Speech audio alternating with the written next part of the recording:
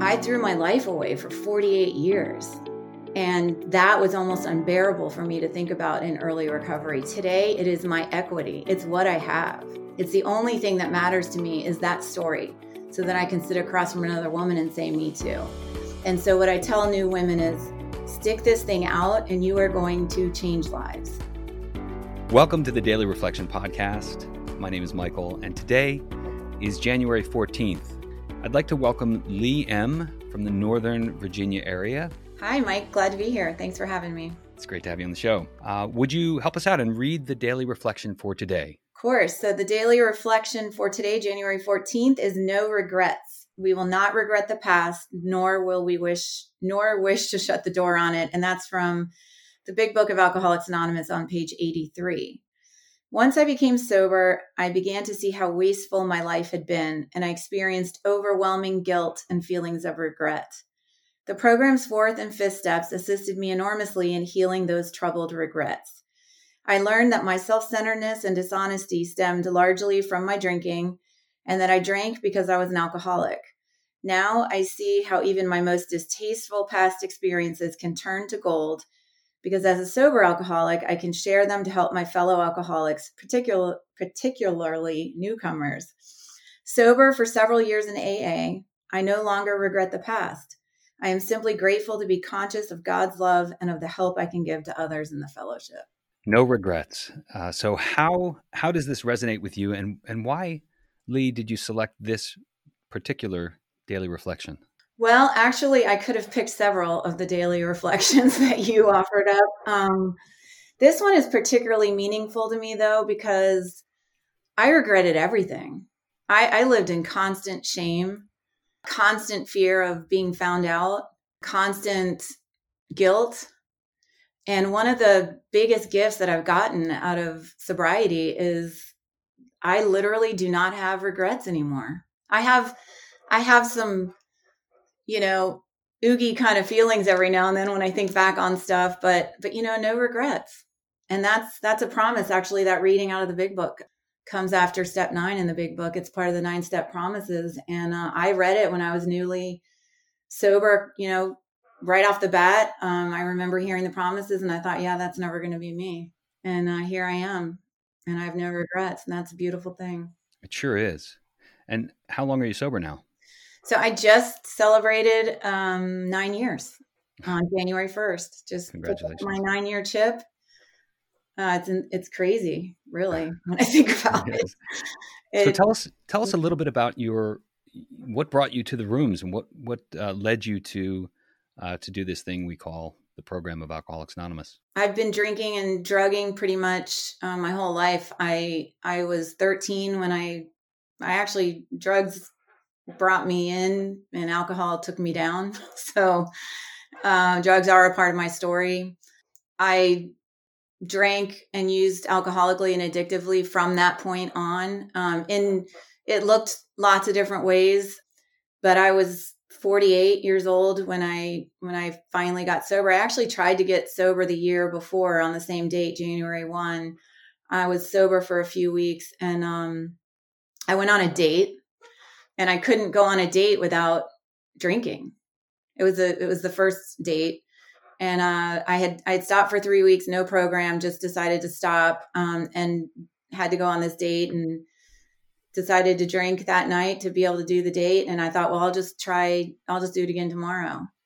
And that last year of drinking was the darkest time of my life ever. I tried every single day for the rest of 2011 to stop, and I just could not stop. I didn't realize until that next day that I tried to stop that I couldn't stop. I had crossed over to where I no longer had the power to stop. And it was a dark, terrible time. All of the, stories everybody tells, I did not know how to stop. I couldn't live with it, couldn't live without it. Suicide seemed the only option that I could think of. But I had a 17-year-old son at the time. He's now 26. And I wanted to kill myself, but I wanted to do it in a way that he wouldn't know that I had killed myself. And, I think about the insanity of the way that we think when we're out there. And in my mind at the time, if I died, it would have been better for everyone. But if he thought that I killed myself, it would have been an awful legacy to leave. So I didn't want to do that, but I was trying to figure out a way to do it. And one of the things I know about how I was out there anyway is that the things that I thought I would never do, I eventually did. And it still frightens me today to think about how long it would have taken me to actually decide that it wouldn't have mattered. But it was that bad. I was sick. I was sick all the time. I was hungover. I was drinking every single day to pretty much black out at night. I was taking the pill form of alcohol during the day just to get through my day. I never thought that I had DTs or anything like that, but I took the pill form of alcohol in the morning just to get through the shakiness that I thought was low blood sugar. I also had anxiety all day, so I took it for that. And then at night, I would pass out and wake up 4 or 5 hours later and have to take the pill form of alcohol to go back to sleep. So it was a bad year. I was working, I was traveling a lot for my job. And I was drinking in airport bars. I was drinking in my hotel room. I was passed out on the couch during the day when I was home, waking up 10 minutes before any meetings that I had to have, BSing my way through those. I mean, it was so bad.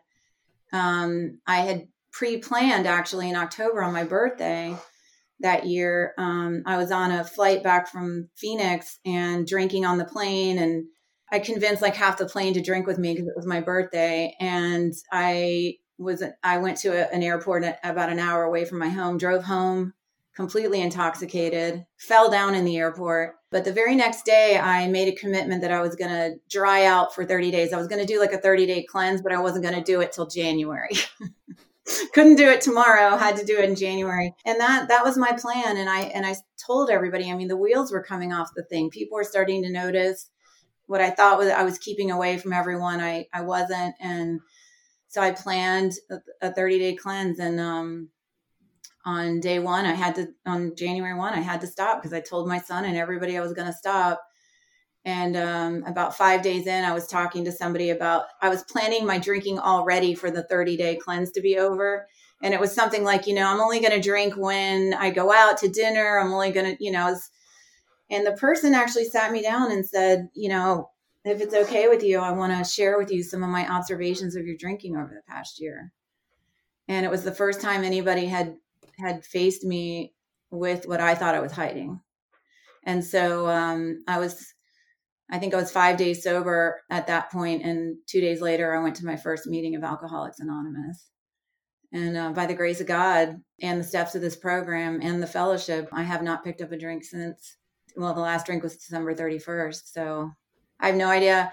I just picked up a chip, and I don't know how. I don't know how. I know what I did, but it's just a miracle. Well, congratulations. Thank you. Before you quit in that way, it sounded like there were a couple of things that you tried. I certainly tried some of those as well. The fast, I tried running marathons. I tried switching what I drank, when I drank. What other ways did you try to stop drinking? It's so funny you asked me that. First of all, there's a whole page on me in the big book. I think it's page 32, and it talks about all the ways that we try. I tried everything to quit drinking except the actual quitting of the drinking. My funniest story is that I went to and we didn't talk about this beforehand. It's just funny that you asked me. I went to an Ayurvedic practitioner, and a girlfriend of mine had gone, and I guess we were talking about drinking. I don't even know. And she had gone to this guy, and she was telling me that he took her cravings for alcohol away. So now she drinks normally. And I was like, oh, okay. So I had to drive an hour and a half to this guy. I paid him $350. He asked me a bunch of questions, and he gave me a potion. And it was a little potion in a little bottle. And ironically, he told me to put a few drops of vodka in it to preserve it. And the idea was I was supposed to do 3 drops of this 3 times a day, and it would take away my cravings. That was one of the ways I tried. That did not work at all. I tried switching, for a while, I thought that the wine, the sulfates in the wine were making me sick. You know what? I literally stopped drinking because of the hangover problem. I was so sick and I couldn't function that if I could have solved the problem of the hangover, I might have drank, a lot longer, but gratefully I wasn't able to do that. But, I tried switching alcohols. I had a girlfriend and we used to meet once a week for goal setting sessions on Mondays at lunch, which, by the way, I could barely get to. I mean, my first meeting of Alcoholics Anonymous was at 10 a.m. on a Saturday, and I was blown away by the fact that I was anywhere at 10 a.m., dressed, looking okay.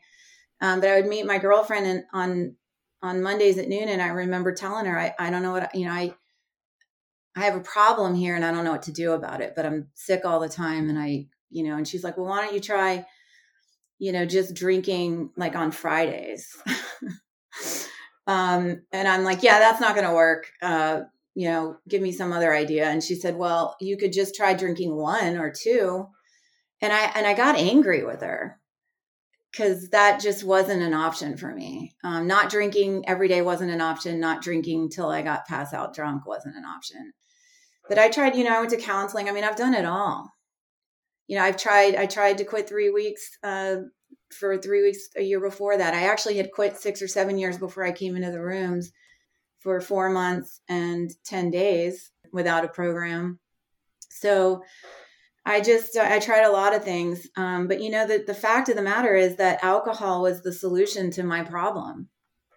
And the minute I took alcohol out of the equation, until I came into AA and started working the steps of the program and found a solution other than alcohol, which is the God of my understanding and living a spiritual life connected to other people. Before I found that, you wanted me to stop the only solution I had. I mean, my problem was I was uncomfortable in my skin. I didn't feel like I belonged anywhere. I felt like I was leading a double life, and I was leading a triple life, really. And it was hard to be me. It was hard to walk around and be me. And the only thing that made me feel better was drinking or drugging. And I was the life of the party when I drank and drugged. I was a blast. I have the worst singing voice in the world, but I sang karaoke like nobody's business when I drank. I mean, it fixed all the problems that I had. So without a program, there was just no way that I could do it, regardless of what method I tried. Do you think you were born an alcoholic? That's a good question. Well, I was born into unmanageability. I was born into a family with a lot of ism in it. That's for sure. And what does that mean for folks that are listening that may not know what that is? The disease part, the brain, the part that centers in my brain. Mm-hmm. I always call my ism in search of more. The ism for me was just, I just didn't feel good enough. I didn't feel part of, like I belonged. I was just uncomfortable. And Bill Wilson says we're a people of nervous disposition. I was definitely a person of nervous disposition, and I just had general anxiety. And the difference between us and everybody else in the world that has nervous disposition is that alcohol fixes it. So was I always an alcoholic? I have my theories on that, but I'm not a scientist or anything. I think yes. I think I could have gone my whole life without showing outward symptoms of it, like the drinking part. But the minute I put alcohol in my face and it fixed everything, I mean, there was no way around it. Do you have to avoid alcohol today? Do you have to avoid when friends are drinking or where it's served or when you travel? No, I don't choose to be around it a lot, but I can be around it today. In fact, my family all pretty much drink. My son and my daughter-in-law and everybody drinks. So when I'm with family, they're probably drinking. And no, I'm okay. I mean, I've worked the steps. I continue to work the steps on a daily basis, and I check in with people. And if I feel uncomfortable, I leave. But no, I don't need to avoid it anymore. But I did avoid it for quite a while. So what does your program look like today? It sounds like you have a really full life, and that's wonderful. What does the program look like for you today? I go to a lot of meetings. I guess I go to about 3 to 5 meetings a week. Some weeks I go to 8. some weeks I go to 2. But I'm very plugged into AA. I sponsor women in the program. I have about 5 sponsees right now. and they're all working the steps. I'm actually in a couple different programs. So I'm in AA and I'm also in Al-Anon. I did time in Codependence Anonymous, and I sponsor women in both AA and Al-Anon. I go to meetings. I do service. I was very active in local service, and I actually chaired the Virginia State Convention one year, which was a lot of fun. I like being around people that do service. I haven't done as much this year. Right now, the bulk of my service looks like sponsorship, but I'm very, I'm not anonymous. I shared with you earlier. I'm pretty out there in the world. I feel very compelled to end the stigma and share about recovery. So I'm active that way. You know, I post things and share. I don't talk about AA, of course, but I do talk about, I let people know I'm in long-time recovery and that I don't drink or take drugs. So yeah, I'm active. AA is not my entire life. AA has given me a life back. And so I do live my life. I have friends outside of the program. I do things outside of the program, but I stay very, very plugged in the center of the boat because that's where I'm safest. Someone listening to this might be really new and might not know much about the program, and maybe they're just dipping their toe in the water. What advice do you give to the newcomer? Get to meetings every day. One of the gifts I got in early recovery was I was laid off. I had lost my job, so I went to 4 or 5 meetings a day, actually. And now with Zoom, you know, get to as many meetings as you can. I've heard people go, well, you're a meeting addict. Yeah, but it's not going to land you in jail and it's not going to land you dead. So get to as many meetings as you can. Definitely get a sponsor. Read the literature. Don't worry about whether you understand it or not, but get somebody to read the book with you. I think when I sponsor women, we read this book cover to cover and we do the steps through the book. Get into the steps as soon as you can. But more importantly, just don't drink today, just no matter what. I tell women, you know, you can eat a whole chocolate cake today if you want. You can sleep all day. You can do whatever you want, but do not take a drink no matter what, and you'll be okay. So, you know, I guess the advice I give to people is it's hard in the beginning. This is not for sissies, but it's not as hard as drinking and drugging, continuing on. That is hard. That's a hard life. I never want to go back to that. You know, if you don't drink, you're going to put time together. And if you put time together and you're working this program, you're going to earn a life that is beyond anything you can ever imagine. And it's so worth it. I thought I had to stop. I thought I had to give up my life to quit drinking. And it turns out that I actually got more of a life than I ever imagined. And I've got a relationship with a higher power that I don't have the ability to define for anybody anymore. I used to be militantly everything. I mean, I've been Buddhist and Christian and Taoist and all of them.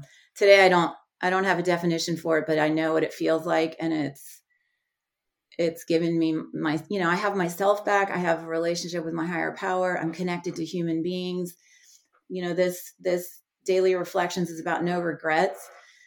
There's something in the big book that says, I think it's in the Family Afterward, you know, where it talks about how we have to share our stories with people, that it's sort of, I mean, let me just read this to you. It says, showing others, this is on page 124 in the Family Afterward, showing others who suffer how we were given help is the very thing which makes life seem so worthwhile to us now. Cling to the thought that in God's hands, the dark past is the greatest possession you have. The key to life and happiness for others. With it, you can avert death and misery for them.